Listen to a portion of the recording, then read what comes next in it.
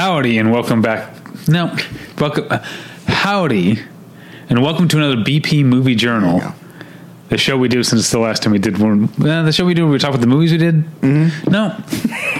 Howdy and welcome to another BP Movie Journal, the show where we talk about the movies we've seen since the last time we did one of these. Does that sound right? That's right. I'm David. I'm Tyler. Okay. I feel like the real David would know this. Pull that mask off. Yeah, everything's topsy-turvy. We're going to jump in and just talk about the movies we've seen since the last time we did one of these, which it's been 2 weeks, but I've only seen 7 movies, averaging one every 2 days. I've seen a mere 4. But don't worry, I've been catching up on more recent episodes of American Dad, so I'm good. Don't worry. We're good on that. Yeah, it does sometimes surprise me that, because I am 100% sympathetic to the fact that you have less time now. Yeah. As a father of still very small children. But sometimes I think about, and yet, in the year 2021 so far, you have devoted no less than 6.5 hours of your life to the works of Zack Snyder, a director you do not like. Wait, hang on. Is that true? Oh, that's right. Yeah, yes. You watched Justice League and Army of the Dead. Yeah.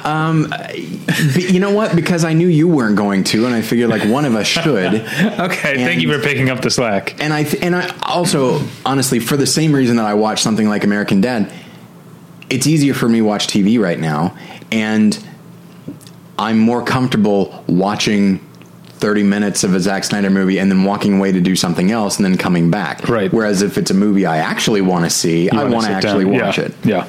Well, I'm going to jump in. I said in a recent movie journal, I guess last month, I don't know if it was the last one or 2 ago, that I watched the first Alejandro Jodorowsky movie, Fando and Lis. I finally followed up with his second one, El Topo, something that I've been...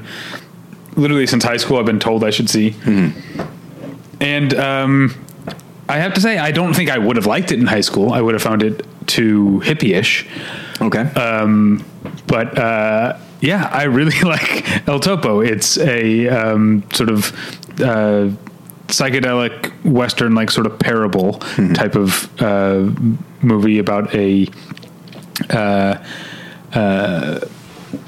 gunslinger, I guess, or whatever, who gets into some misadventures, and then he meets a woman who's like, hey, there's 4 other killers or something that I need you to kill, and so he at her bidding travels across the desert seeking out these 4 different. So it's very episodic, and then it has a whole other thing at the end that I won't even get into. It's all very it's one of those movies that's, I don't know exactly what everything is about, what religion's represented by which gunfighters or whatever it is clearly supposed to be about, but it's something that's clearly an allegory. Yeah. But, so that probably would have bothered me when I was younger. I like that now. I like that straightforward weirdness, but also just, I feel like the leap in confidence between Fando and Lis, which I liked, and El Topo is pretty astounding. That Fando and Lis feels like a guy kind of clearly very inspired by Fellini. Mm-hmm. Now I still haven't seen The Holy Mountain, but I've seen Santa Sangre and I've seen El Topo. The Fellini influence is not going away, but kind of like how P.T. Anderson went from being I'm gonna, I made my Scorsese movie, then I'm going to make my Altman movie, and then he started making his own movies. Right. And even then, he did a couple with There Will Be Blood. A lot of people said there's a lot of John Huston in there. And Kubrick. But he feels more confident, and so El Topo feels like the first real Jodorowsky movie where he's okay, yes, I'm going to be like Fellini, but I'm going to be Fellini on a really bad acid trip. Sure. There's right at the very beginning of the movie, he, the gunslinger is, he stumbles into this town where all the townspeople have just been slaughtered, massacred. And there's not only their dead bodies everywhere, there's literally a river of a stream of blood running down the main street of the town. And it's awful and horrific, but also like, wow, that blood is really like bright and cool. Like it's very cool looking, you know, and there's a lot of stuff in this movie that is like very violent, but like really cool and psychedelic at the same time. So I look forward to finally watching The Holy Mountain, which I think will, because I've seen Santa Sangre and I've seen his bullshit documentary he made a year or two ago, which I've already forgotten the name of, but I'm looking forward to finally catching up on all of Jodorowsky, which I have spent so long avoiding because it seemed like it wouldn't be for me, which it wouldn't have been right younger in my younger days. He's still a complete blind spot for me. I've not seen a single thing. Everything I had heard, having heard about him when I was younger, I think I had gotten to this point. It's like, all right, I don't think I'm going to like this. The only reason I would see it is because people say I should see it, and I would see it just to shut them up, but I don't think I'm going to like it. Yeah. I think I would probably like it now, or at the very least appreciate it. And so, yeah, it's definitely, that's a blind spot I'm not happy about. Well, like I said, I have that Arrow box set that has, it doesn't have Santa Sangre, but it's got the others. So, if you're ever interested. And then next up, I watched a new restoration of a movie from 1989 that I didn't know anything about, that I am in love with. Okay. It is called Chameleon Street. It is written and directed by and starring a man named Wendell B. Harris Jr. It was apparently a big hit at Sundance in 1989, which it was already called Sundance by then, right? Was it? Because it was the American Film Festival. Right. And it was also like in the summer. I think of Sundance as like a 90s film festival, but that doesn't mean that's... No, I think it started in the early 80s as the American Film Festival. But right. Like what year did Sex, Lies, and Videotape is? That's 89. And that was a Sundance hit. Right. So by late 80s, it's Sundance. Yeah, apparently at the beginning it was like American Film Festival, and it was in the summer. It was in Park City, but it was in the summer. And the rumor I heard is that like it was Sidney Pollack who told Robert Redford, like, put it in the winter, all the like LA executives and stuff and agents and stuff will come so they can ski. And like that's how Sundance blew up. I don't know if that's true. That's just the story I heard. But anyway, that's not the point. The point is that Chameleon Street is, I almost don't know how to describe it, because the movie just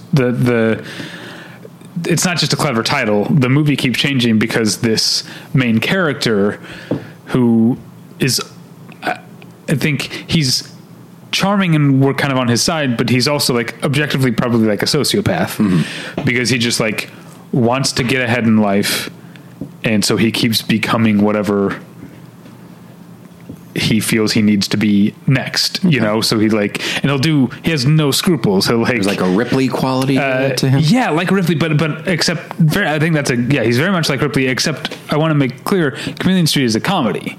Oh, I meant Ripley from Alien. No, he's very much like the talented Mr. Ripley, but Chameleon Street is a comedy, and it's a very funny one. Wendell B. Harris Jr. is like so dry and has a singular point of view.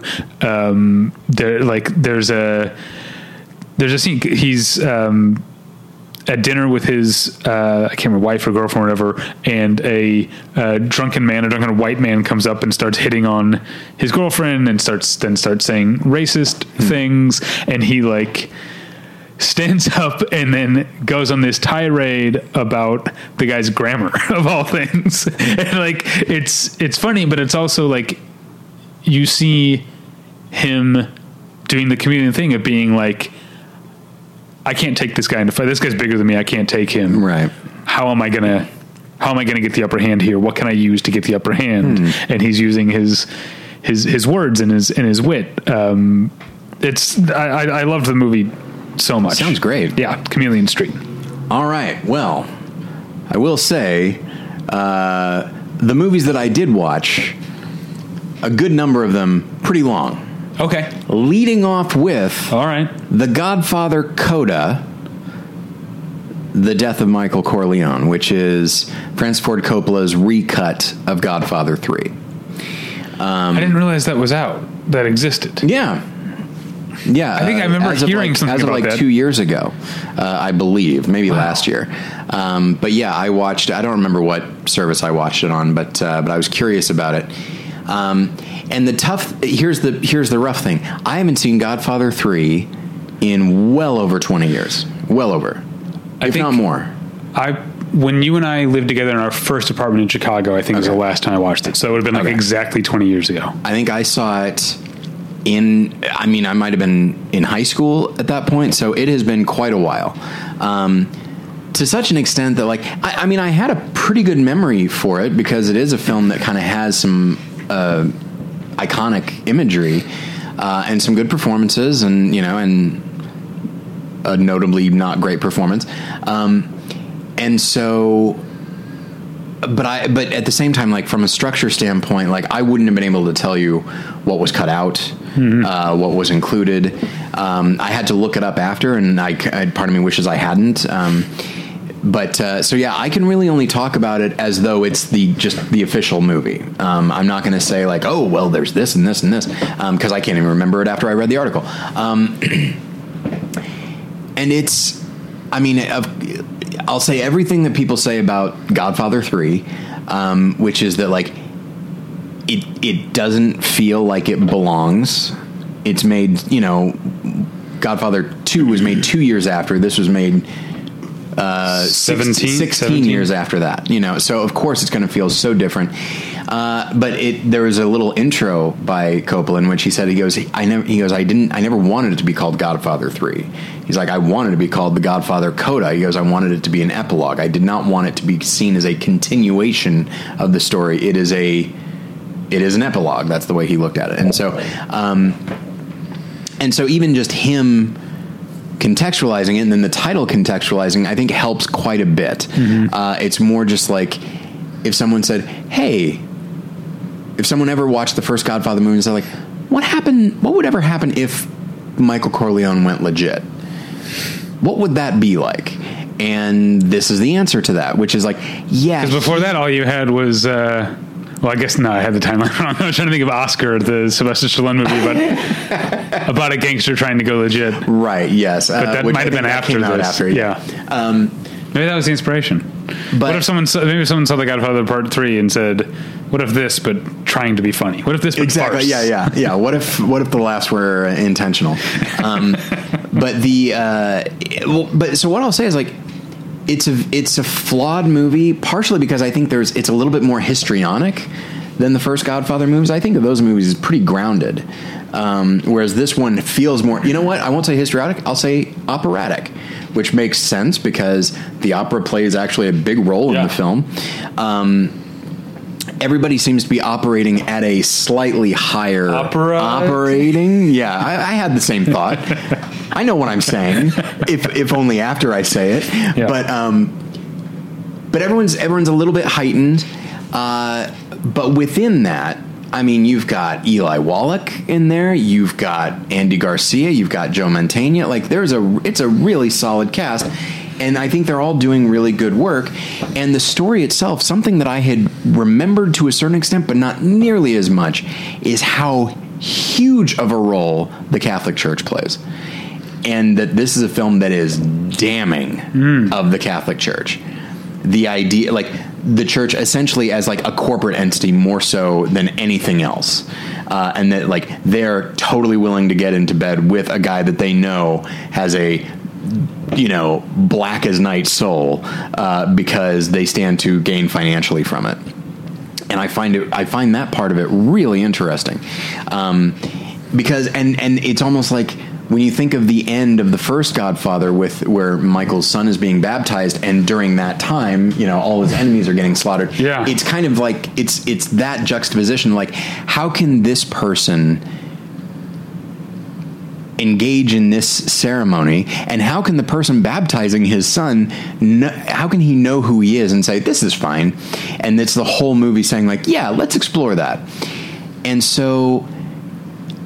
sure enough, the weak link continues to be Sofia Coppola, who is one of my favorite directors, but not a great actress, especially because she is surrounded by better actors. But it's a fascinating movie. I wouldn't say it's an experiment.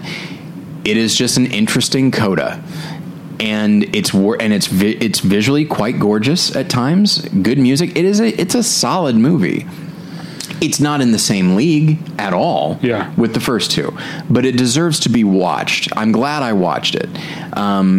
Whether it be this or if I were to rewatch it, as it existed in the theaters, I'm glad that I did that, and I would recommend if you haven't seen it in a while, I'm sure listeners haven't seen it in a while, check it out. It's worth watching for sure. Okay, a movie I unfortunately can't say is necessarily worth watching. But I should have known because I don't like movies like this. I watched Liz Garbus's Becoming Cousteau, the documentary about Jacques Cousteau that's on Nat Geo or whatever. I guess I learned a lot about Jacques Cousteau, but as you and I have said, like what documentaries, there are still great documentaries being made, but like the sort of mainstreaming of documentaries has made them all kind of samey and has been, I think, antithetical to what I want out of documentaries.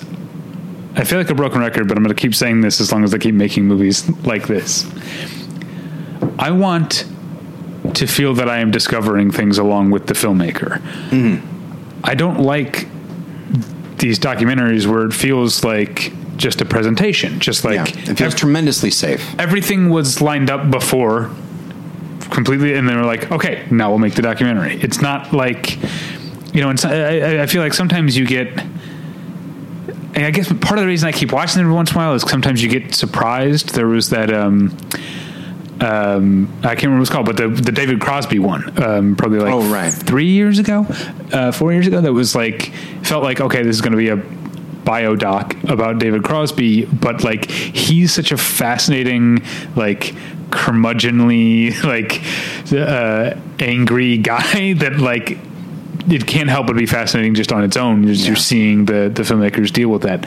Obviously, there's none of that with Jacques Cousteau. Everything's in the past. The story, this movie being made, the story being told the way it is obviously has a lot to do with the current state of the world and climate change and stuff, because a lot of the focus on the documentary is tracking Jacques Cousteau's the sort of awakening activist in him, because he very much wasn't at the beginning. He was very much this idea of like man conquering the sea, and then by like the 90s he became one of the leading like spokesperson for we now think of like as the green movement or whatever. And so that's the movie's main thrust, is sort of tracking that development over his life. But then of course you also get the like, sometimes you and I have, you've like especially complained about biopics that are like not warts and all, just warts. Yeah. But sometimes you get the other thing where it's like the warts are like perfunctory, or like you could have predicted like, oh really, Jacques Cousteau wasn't a very like present father like every other like person you're making a documentary about. That's like I could have guessed that, but I don't have much more to say about it. In retrospect, it makes me feel like I've maybe been a little bit too hard on like Morgan Neville, who makes these kind of documentaries, but he does, for the most part, he's still able to maintain a sense of immediacy, even with like his Mr. Rogers documentary, which I had certain issues with because it felt like it was just so, facile or whatever. But at the same time, he understands what could be seen as a revelation, and he treats it that way, as opposed to just like, hey, we all know where we're headed, we all know where we've been, so let's just do this. Well, I think I've said before, I think Morgan Neville is, of these type of documentaries that I generally don't like, he is at least operating sort of at the top of that. And I think part of it is that he has a good eye for footage, for archival footage. It's not like,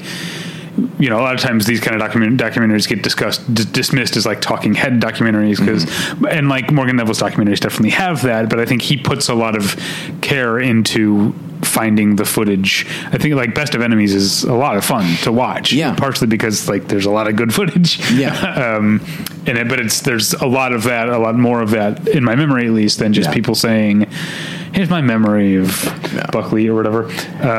And God help me, I'm so sorry for saying what I'm about to say. Okay. As somebody who's made a couple of documentaries that is all about footage, man, when you go looking for this stuff, and sometimes you'll find a treasure trove. Yeah. Like when I, like with Real Redemption, when I had like the big section about Last Temptation of Christ, and I was like, okay, I'm going to need, I need like reactions to this film from the era.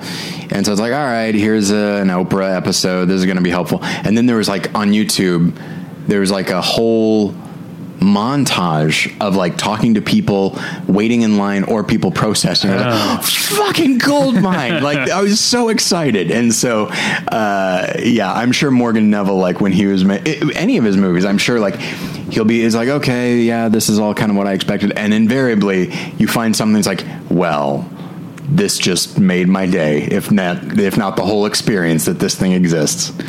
All right, moving on to my next movie, which I'm wondering, because it's a new movie and it's long. You said you watch long movies. This might be an overlap. I watched Denis Villeneuve's Dune. No, okay. It is not. I want to see it. I saw on Letterboxd you didn't love it. But here's the thing. This is very much not for me. Is the thing. Oh, okay. Like in terms of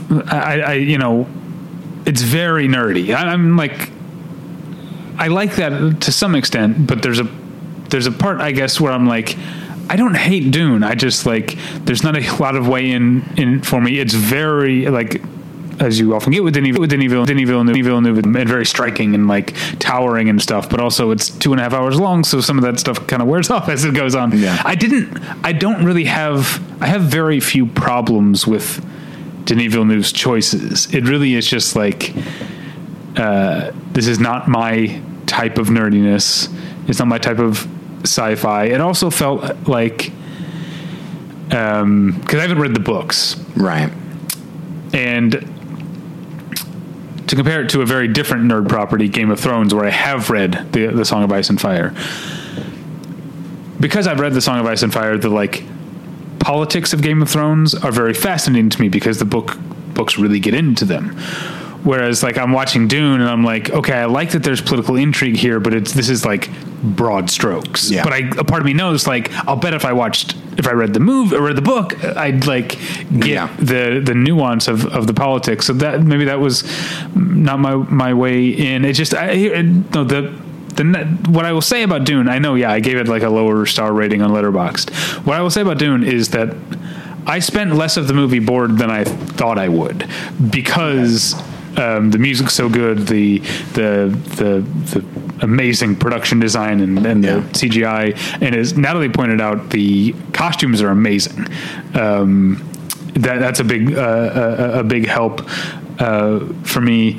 But I would say the biggest turnoff, and this is true of pretty much every Denis Villeneuve movie, he doesn't tend to include a lot of humor in his movies. That's true. And sometimes that it doesn't bother me with I like Arrival and I like Blade Runner. I love Blade Runner 2049. Yeah. It doesn't bother me. In Prisoners, it bothered me. Here it bothers me. I think, especially because like, again, I think I don't have the right kind of nerdy mind where like Bene Gesserit and Kwisatz Haderach and like all these like silly words, and it's like, all right, we're just going to be as straightforward about this as possible. And I absolutely get that there are the type of people who that's what they want. It reminded me it's a very different movie in some ways, but in some ways it's a very similar movie. It reminded me of Rogue One, which is a movie where I've always, because I this is going to sound like a slam, but I actually like Rogue One. But the thing I've said about Rogue One, it almost felt like throwing a bone to the like overgrown adult Star Wars fans who are like, okay, here's your po-faced war movie. Here's the movie. We're going to take all this stuff, like it's going to be very maudlin and we'll be very serious about the cost of war and stuff. And then we'll get back to like the kids movie with the fun puppets and shit. That kind of makes me laugh about Rogue One. But I also, again, I like Gareth Evans or Edwards. I can't remember. I think it's Evans. I think Edwards is Godzilla. Okay. I like him. I like his choices. I definitely think Rogue One, after Last Jedi, is the best looking of the Disney Star Wars movies. I agree. Doesn't hold a candle to Dune. Dune is really cool looking. Yeah. And the performances are good. There's specific moments I could call out, but there's one shot in particular actually where Timothée Chalamet. I don't know if that's how you say his name. Timothée really? Chalamet. But he's like French-ish, so I don't know if it's Timothée. I imagine he's probably made his peace with it being Timothy. His character is like doing his like homeschooling, and it's like these projections that come out of the floor that are illustrating things, and he gets like frozen in this like forest scene, and then like something happens and he kind of has to hide, so he's really just hiding behind this projection, but it looks like he's hiding in the woods, except all the trees are made of light. It's very cool looking. Wow. And so there's enough moments like that in the movie that definitely held my interest. Maybe I was too mean on my Letterboxd star rating, but it's still like, it's not for me. I will say the part 2 got greenlit, and I'm like, yeah, I want to see what happens next. Yeah. I care enough to see what happens next. And you know what? I know exactly what you mean, where it's just like, you and I are movie nerds, and within certain movies, we are nerds about certain mythologies, like Harry Potter. And yet there is, and I'm going to try and say this without any kind of judgment, because in this instance, it takes a lot for me to like judge this kind of nerd. It's happened, but there is a different kind of nerd that gets so in the weeds about like the politics of this mythology. It's something I found with like certain Lord of the Rings fans, and it's like, hey, and even I say this as someone like, I'm a big fan of the character of the Riddler. I've not read every appearance of the Riddler in the comic books or anything like that, but I do have strong opinions about who the Riddler is and what he should be like. So it's like, okay, so I remember Asterios Kokkinos, our friend, had a wonderful bit talking about nerdiness, and he was talking about like he graphed the correct amount of nerdiness about the Matrix. He goes, right here, this is what experts will call the sweet spot, where you can identify the actors in the Matrix, but not the names of their characters. And I feel like there are some properties that like, it's so, and you know, God bless anybody who like just is passionate about certain things. But Dune, the world of Dune I've known people that are like huge fans about it, and they're very particular about things, and whether it be a movie or a TV miniseries or whatever it is, like, which everyone forgets existed. The miniseries? I feel like years ago? 20, it was 2000, so over 20 years ago. I know because I just looked it up, but I feel like everything every review I read of News Dune is like, of course there was the David Lynch movie, and then before that there was the failed Alejandro Jodorowsky version, and no one like talks about like, oh yeah, and they made. Do you think it's because it's TV? They like look down on it or something? Like I guess, or just act like it doesn't count. But yeah, I mean, there are big Dune fans, and to my knowledge, this is pleasing them, which does make me wonder if I'm someone who just appreciates sci-fi. Yeah. On a larger level, will this be something that is not necessarily boring, but will I feel like I'm on the outside looking in? Possibly, if you approach it that way, that I kind of did, but also I want to remind, like, it's also like, look, if we're going to make movies that are this expensive, I at least want people like Denis Villeneuve spending the money. Yes. Do you know what I mean? Oh, absolutely. So there is an aspect of that of like, you know, it's never ugly. You know, it's sometimes I kind of laugh at how self-serious it all is, but it's pretty cool looking the entire time. Good cast. Yeah. Oh my gosh. It's like every new actor you mention, it's like, I can't believe that they got this cast, but this is an event. It is seen as an event. Yeah. Yeah. All right. I think you're up. Next up is a rewatch for me, a movie that I actually had not seen in quite a while. But Jen and I were in the mood for something a little Halloweenish. It's like the only horror thing that we've watched, and it's not even horror. And it's Tim Burton's Beetlejuice. Oh yeah. Which I realized I haven't seen this I'd seen it a lot, which I think tricked me into thinking I'd seen it more recently. But as I was watching it, I watched it probably been October. Okay. Yeah. As I was watching I realized like it's probably been about 20 years. Just trivia about me. When I got my current TV, which is UHD and HDR, Beetlejuice is available to stream in HDR from Google Play, so it's the first movie I watched in high dynamic range color on my HDR TV. It looked good. Yeah, man, boy, do I miss that Tim Burton. I mean, that's the movie. First off, it's a nice, cool 90 minutes. Get in, get out. It's so manic and so just throwing everything at the wall. From a story standpoint, there's a lot of shit that doesn't make sense, and who cares? From a makeup, from an art direction standpoint, like, you know, we all know what to expect from Tim Burton, and I think a part of that is he's doing, and this happens with most directors who have a very specific style, is it's very possible for them to do something their way because that's what people expect them to do. But there was a time when Tim Burton, there was nothing specifically expected of him. He had made Pee-wee's Big Adventure, and then he makes this. He hadn't made Batman or Edward Scissorhands or anything like this, the stuff that like really solidified him. This was still very novel, and it's still very new for him. And you get a sense, like, all throughout, you get a sense of him as a director being like, I cannot believe I'm being allowed to do this. And it has just this sense of vitality and just over-the-top ridiculousness in everything, whether it be, you know, and I love this idea that, like, the other world, you know, the next world. Speaking of sandworms.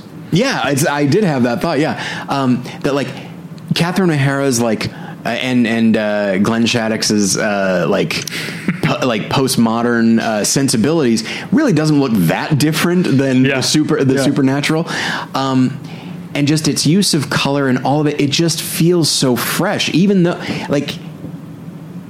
we all have come to know what to expect, it's like the tone is so different, the pacing is so different. And it's imperfect, and it's not all planned out. And I don't remember the last time I felt that about a Tim Burton film. Honestly, it was probably Sleepy Hollow.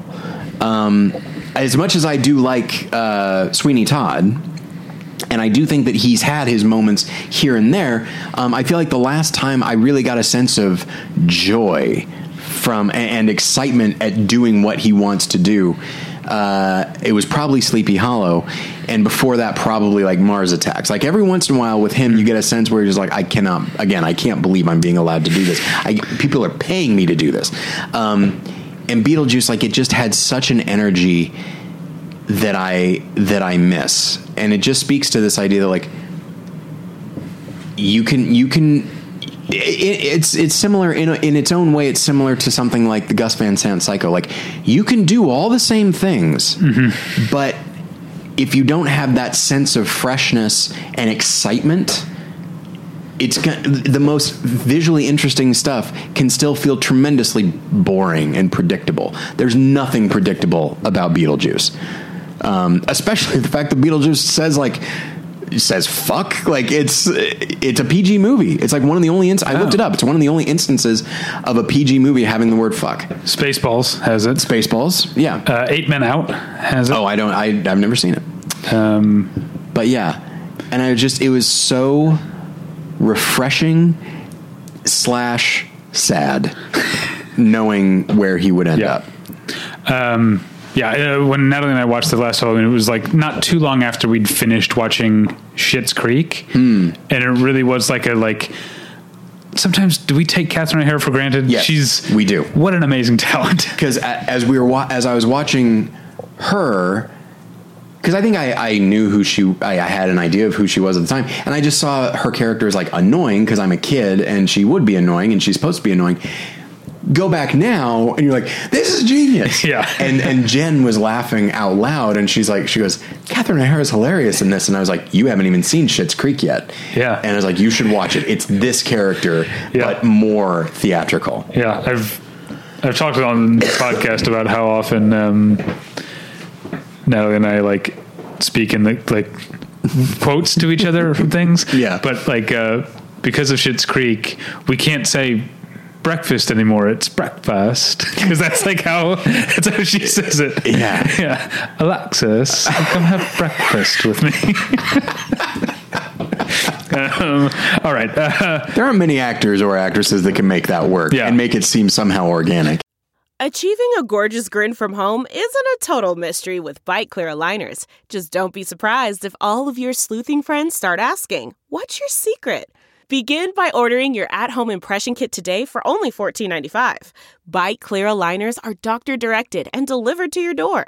Treatment costs thousands less than braces. Plus, they offer flexible financing, accept eligible insurance, and you can pay with your HSA FSA. Get 80% off your impression kit when you use code WONDERY at Byte.com. That's BYTE.com. Start your confidence journey today with Byte. All right, moving on to a movie that I loved. It's directed by Edward Lockman. You might know the name as a cinematographer. He's like Todd Haynes' like go-to guy, among others. But I don't know how to describe this film. I'm going to go with concert film. Okay. But that's not entirely accurate. It's called Songs for Drella. So Songs for Drella is a 1990 album that Lou Reed and John Cale, both formerly of the Velvet Underground, made about their late friend and mentor, Andy Warhol. So it's an entire album dedicated to Andy Warhol, these two guys who were like, in his circle when they were younger and he was an older guy, like their memories of him.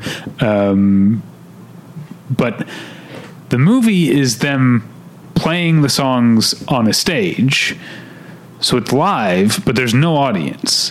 So I guess it's kind of like a visual album, but I guess it's just these two guys and I guess a camera crew, playing this album front to back. And it's amazing. It's beautiful. Especially I guess the more you know about cause Lou Reed and John Cale had kind of like grown apart. And like Andy Warhol's death is kind of what brought them back together. And so then like after not making music together for a long time, they made this album. And so there's something about like watching them play, because they play, it's Lou Reed on guitar and John Cale usually on piano. Sometimes he plays like a violin in one song. I think he also plays a guitar in a different song, but there's no other people. It's two guys making this album about their friend who died.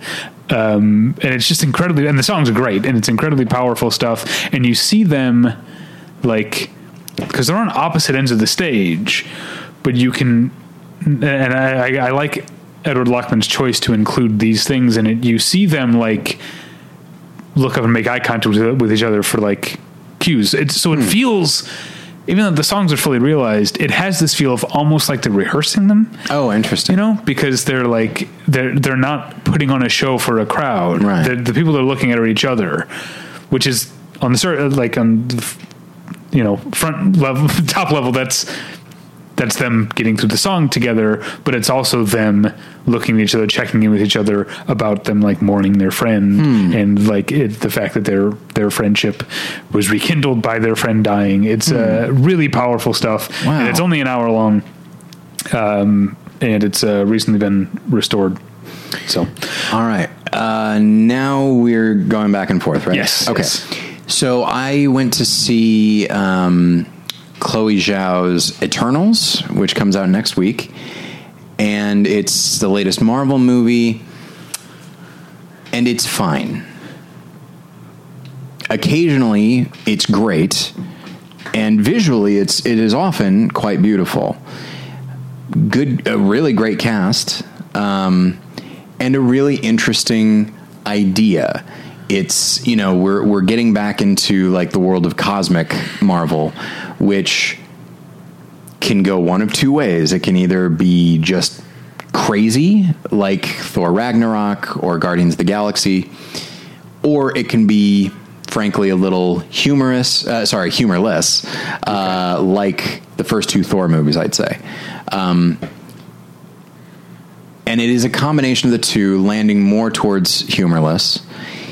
And because we're dealing with like these, essentially these God type creatures, they do what they can in the screenplay to make things more casual and relatable. Not that that's necessarily something I require, but in order to undercut the portent of the way these characters talk and what they're talking about, they try to incorporate sort of this casual quality, not always successfully. In fact, I'd say rarely successfully. And what's interesting is that the story and the mythology of it is fascinating. I love it. It's such a neat idea. The downside is that the only way to talk about this mythology is to talk about it. Okay. It feels like, trying to think of the best way to say this.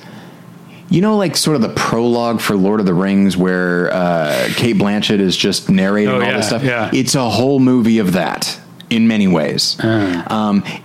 It's not literally that. It just feels like that. Yeah. The amount of time when we just get this info dump and it just seems to go on. And even though what they're saying is like, oh, this is very interesting, but it's like, there's got to be a better way to do this than how you're doing it. And Chloe Zhao does what she can to make it visually interesting, and it often is, but the film winds up feeling kind of cold. And I also, and a lot of the characters, the actors are doing what they can, but a lot of the characters I don't find that dynamic.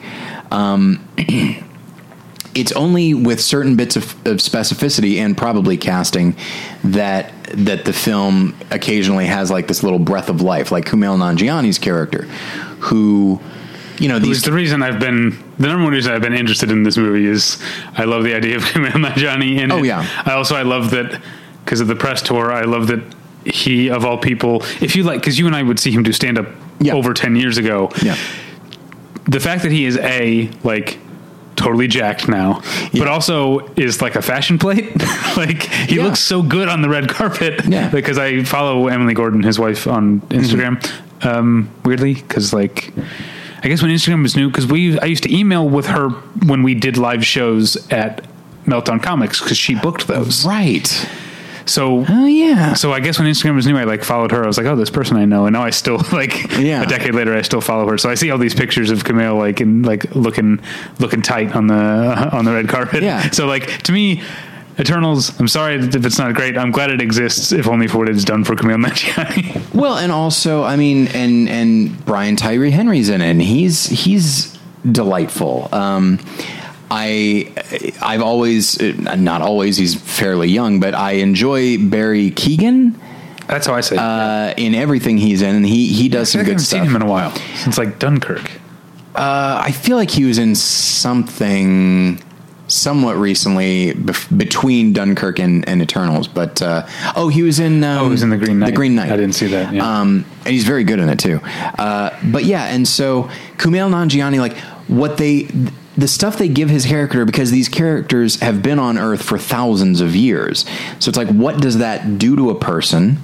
And how do they cope with it? And so his character became a Bollywood star. And what's more is they're like, well, how do you explain that you don't age? And he goes, oh, well, and he goes through all these different posters throughout the ages. He goes, well, this is my great grandfather. This is my grandfather. He goes, I am a one-man Bollywood legacy. And that as he gets pulled into this adventure, he brings his valet along. And this guy, I don't remember the name. Valet. I think they say valet. A valet parks your car. Well, valet. A valet is a body man. I think that's right. Somebody else says wait, valet? I think there's a confusion. But yeah, so his valet is there. And I don't remember the name of the actor. He's an Indian actor. This guy might be the MVP. He is hilarious, and yet he's the only human amongst them. And he's not really taking part in this thing, but he's there to because Kumail has told him to film all of this so he can make a documentary. But that means he's also privy to everything they're talking about, and he's still going to have his own reactions to it. Okay. It's great. Everything with those two characters is really great. Not merely because it's funny, but there's also really nice moments. It is not I saw on Rotten Tomatoes, and I'm probably gonna. That's him. I'm probably going to. His name is Harish Patel. Yeah, I looked him up. I don't remember what else he's been. Oh, he was in I know no one else but me watched this, but the For Weddings and a Funeral inspired miniseries on Hulu. He was in that. Yeah, I remember him now. So, I mean, it's tough. Like, I'm probably going to give the movie like a rotten on Rotten Tomatoes, which I hate even thinking in those terms, but you have to. I don't think because I can't really recommend the movie, but there is recommendable stuff within the film. But just as a whole, I don't think it's that strong. As you mentioned Rotten Tomatoes, I had read today, I guess, it's been a long day. AV Club just mentioned like it's gonna be the lowest, and a part of me was like, it made me intrigued to see the movie, like just the idea that like Kevin Feige seems to have such a tight grip on the MCU, just the idea that like one got away from him, like I was curious, but I would say your description of it has made me a little less curious. There's a lot to recommend about it individually. Like if you could take all these parts, take it all apart and just watch these scenes or those scenes, then like you could really enjoy it. But just as a whole, and it's long, it's 2.5 hours. And it's just not, I just don't think it's worth it. They're all long now. What's the shortest Marvel movie? I have to assume probably one of the early ones, like before they realized, probably Incredible Hulk or the first Iron Man, like before they realized they were making epics every time. Right. I could see Ant-Man not being very long. Yeah. It's probably like 1 hour and 45 or I could see that. All right, next up for me, I watched the movie that, I used to, I mourn younger movie watching me who went into every movie going, I bet this is going to be great. I'm going to love it. Yeah. Now I'm a little more jaded, but I do have a tendency to be, it doesn't make any sense, I know, but my excitement for a movie is weirdly connected to how much I liked whatever movie I watched previously. Like, it doesn't have to be like, but just like, I had watched Songs for Drella, and I was like, this is so great. Yeah. Tonight, I've got a screening of Scott Cooper's Antlers. Now, I don't like Scott Cooper's movies, right? And I wasn't looking forward to Antlers, but you know what? I'm going to give this thing a chance. Songs for Drella was good. This movie has nothing whatsoever to do with that, but I'm just in a good mood about movies, I guess. I really like this... this memento, this inverse memento situation where you only remember the last 5 minutes. But Antlers was kind of everything I feared, especially because I say I don't like Scott Cooper. I liked Crazy Heart. Mm-hmm. That was a while ago now. Yeah, but I really didn't like Hostiles in this. And he made Black Mass as well, right? Oh God, which I did not care for. Did not like, but this reminded me more of Hostiles. Even though obviously that's a Western and this is a modern day, I guess, monster movie. But it's that sort of like, it really wants the film and Scott Cooper really want you to believe that it's being very thoughtful and pensive about things, but it's really just like. It's just like brooding for show. Yeah. And so to make this, it's a monster movie. Luckily it's like it's 90 something minutes, but like there's, God forbid this monster movie be fun. Like there's no sense of fun to it. Let me ask you this, to tie this into our most recent Pure episode, do you think this is a situation where Scott Cooper himself said, this is elevated horror? Yeah, maybe. Yeah. Maybe he thinks of himself as a guy who's above horror. Yeah. And he's like, I'm going to do my thing, which is going to be this like, just soggy, like superficial meditation on like generational trauma through abuse. But like it doesn't meditate on it. It just like constantly reminds you that like, oh, the monster is a metaphor for an abusive dad. And also Kerry Russell's dad was abusive.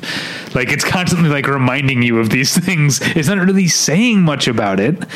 It also weirdly, I don't know what this choice to like, because the monster in question is the Wendigo, which is rooted in I don't know which tribe or tribes, but in Native American mythology, and it does this weird like. It also fought the Hulk. The Wendigo. Oh, okay. I know it also like possessed Robert Carlyle in That's right. in Ravenous. That's what I think of when I think of the Wendigo. Mm-hmm. What was I saying? I'm sorry. No, that's okay. I do it to you all the time.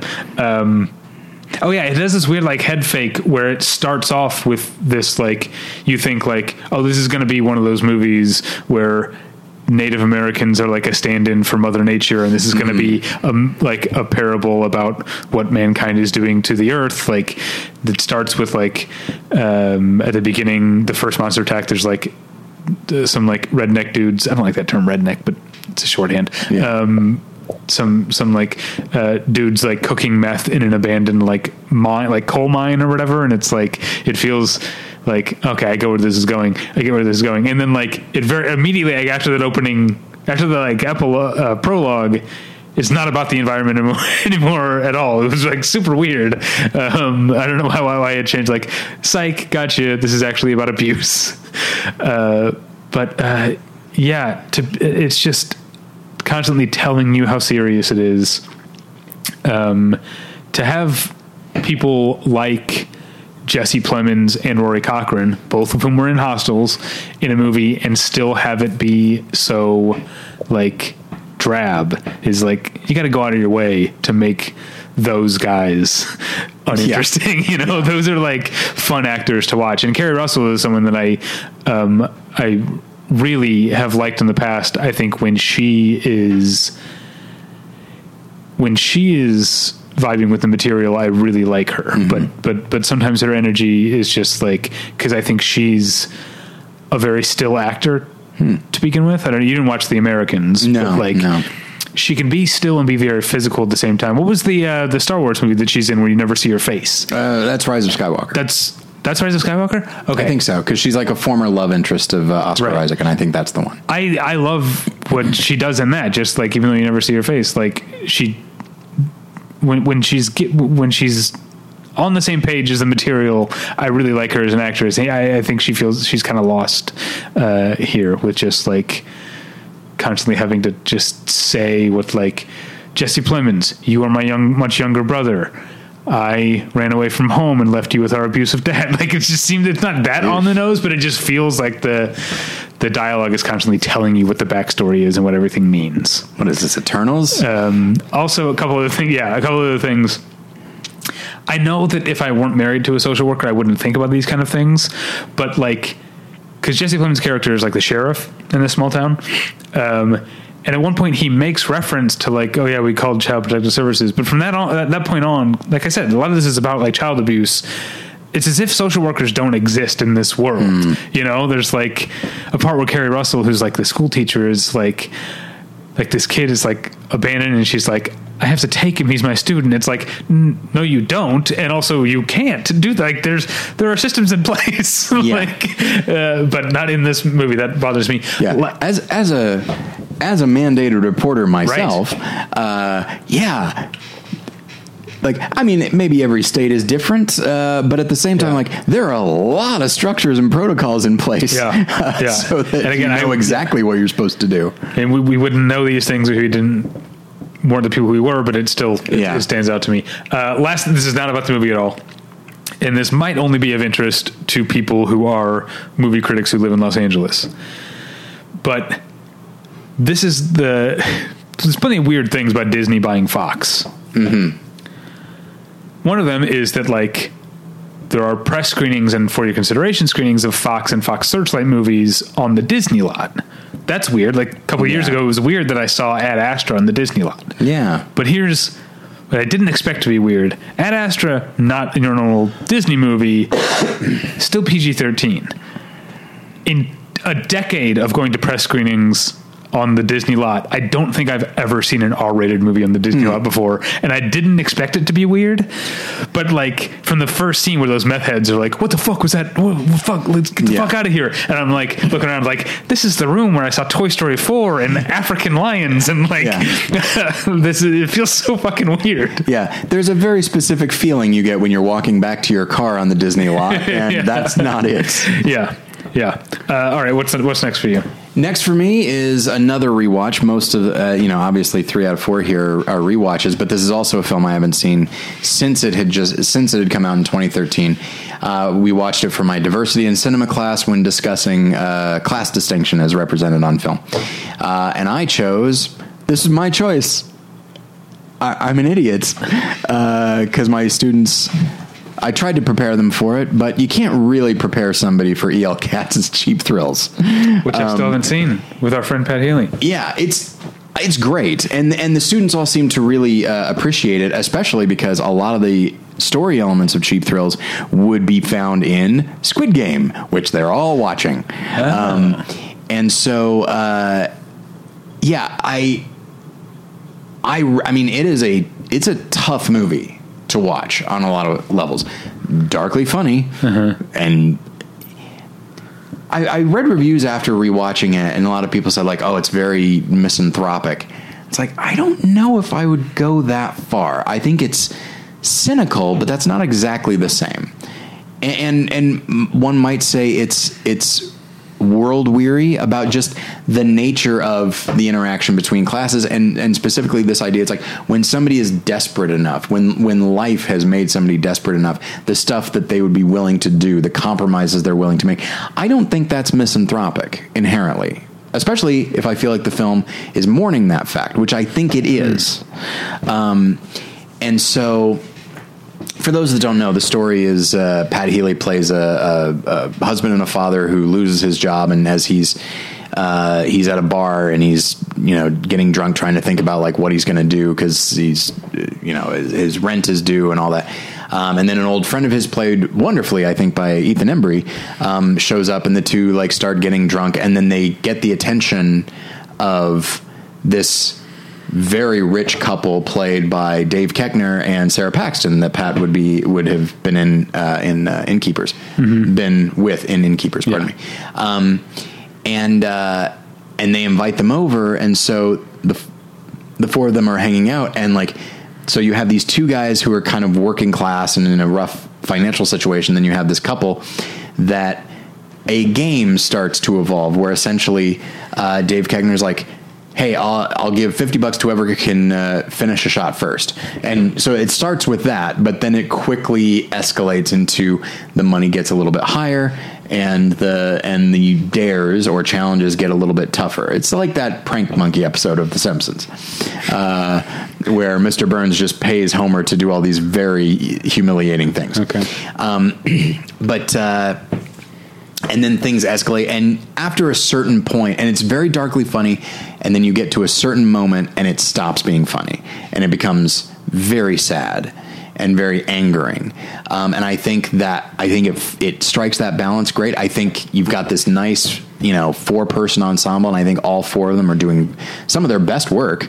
Honestly, I think Dave Koechner, he's not doing anything that different than you've seen in something like Anchorman or The Office. He's just dialing it. He's just twisting the knobs in a slightly different direction, so that you realize like, oh man, this guy he's very charismatic and he's a lot of fun, but boy, he's a little tough to watch. And so I think you would really like it. I think the listener would really like it. My students seemed to respond to it. It led to a really good conversation. But it's, be warned. It's tough. There's some tough stuff in it. Well, speaking of, cynical, not misanthropic, I watched a French movie directed by Dominique Moll. It's called Only the Animals, or Sur le Bête.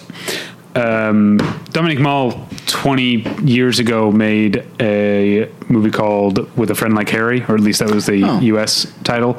I don't know if you ever saw that. You would have loved that. No, I didn't, but I know the one you're talking about. And I haven't seen anything he's done since then. He's made a number of movies, but he was the reason I sought out Only the Animals, which is, I guess, coming out in theaters or maybe streaming or whatever this weekend. But this is a movie it's hard to describe the plot not because it's plotless, but because there's a ton of it. But that's not a complaint. This is one of those movies. It's not like the term for movies like Babel or whatever that are like hyperlink movies. It's not that. It's more like, I know you were a fan of the Graham Yost produced TV series Boomtown. Yes, where it's like there's kind of one major story going on here, but there's like 4 different chapters, and they're each entirely from one character's point of view. So like you're seeing what happened to this one woman, and like her husband and the guy she's having an affair with, and this like dead woman shows up, and then like you see her like few days, and then you see it the same period of time from like the guy she's having an affair with's point of view, and you realize like the assumptions that you had made and that she had made were wrong and are more interesting. That has a 2-hour-long movie, and it keeps happening. It jumps. It ends up getting outside that 3-day time frame and by quite a lot, and ends up getting outside the town by quite a lot. It goes like all over the world, or not all over the world, but to the other side of the world at least. It's obviously it runs completely on coincidences, but that's not a complaint. That's just the nature of this type of story. But it's just like it's such a great just yarn, just watching these things and being like, oh, that's what happened. Or like, oh, she knows her. Like, that's fun. But while it's fun and like twisty and stuff, the way that With a Friend Like Harry was like this Hitchcock homage, while it's all of these things, it's also a very cynical movie about the nature of the term "only the animals" comes from there are two people in the movie, two completely separate people who don't know each other, the rare people in this movie who don't turn out to know each other, who say something about like they prefer the company of animals to people. Mm-hmm. And that speaks to the movie's very cynical point of view of the nature of human relationships, especially quote unquote loving human relationships, as all being transactional and conditional. Mm-hmm. That everyone in this movie is with someone or giving attention to someone in exchange for something else, or is having to pay for that other person's attention. It's a very sad movie in the macro, but it's super fun to watch moment to moment. I really, really enjoyed it. It's got a couple of, if you watch enough French movies, it's definitely got actors you would recognize. I'll mention Denis Ménochet, who you don't have to be a French film fan to recognize. He's the farmer from the opening scene of Inglourious Bastards. Oh, yes. He's one of the main roles. You've also got Valeria Bruno Tedeschi, who was just in Summer of '85 earlier this year, and then you've got Damien Bonnard, who was also just in White as Snow and has been in a couple other things. And there's probably other people who are famous to French people, but those are three of the actors that I recognized.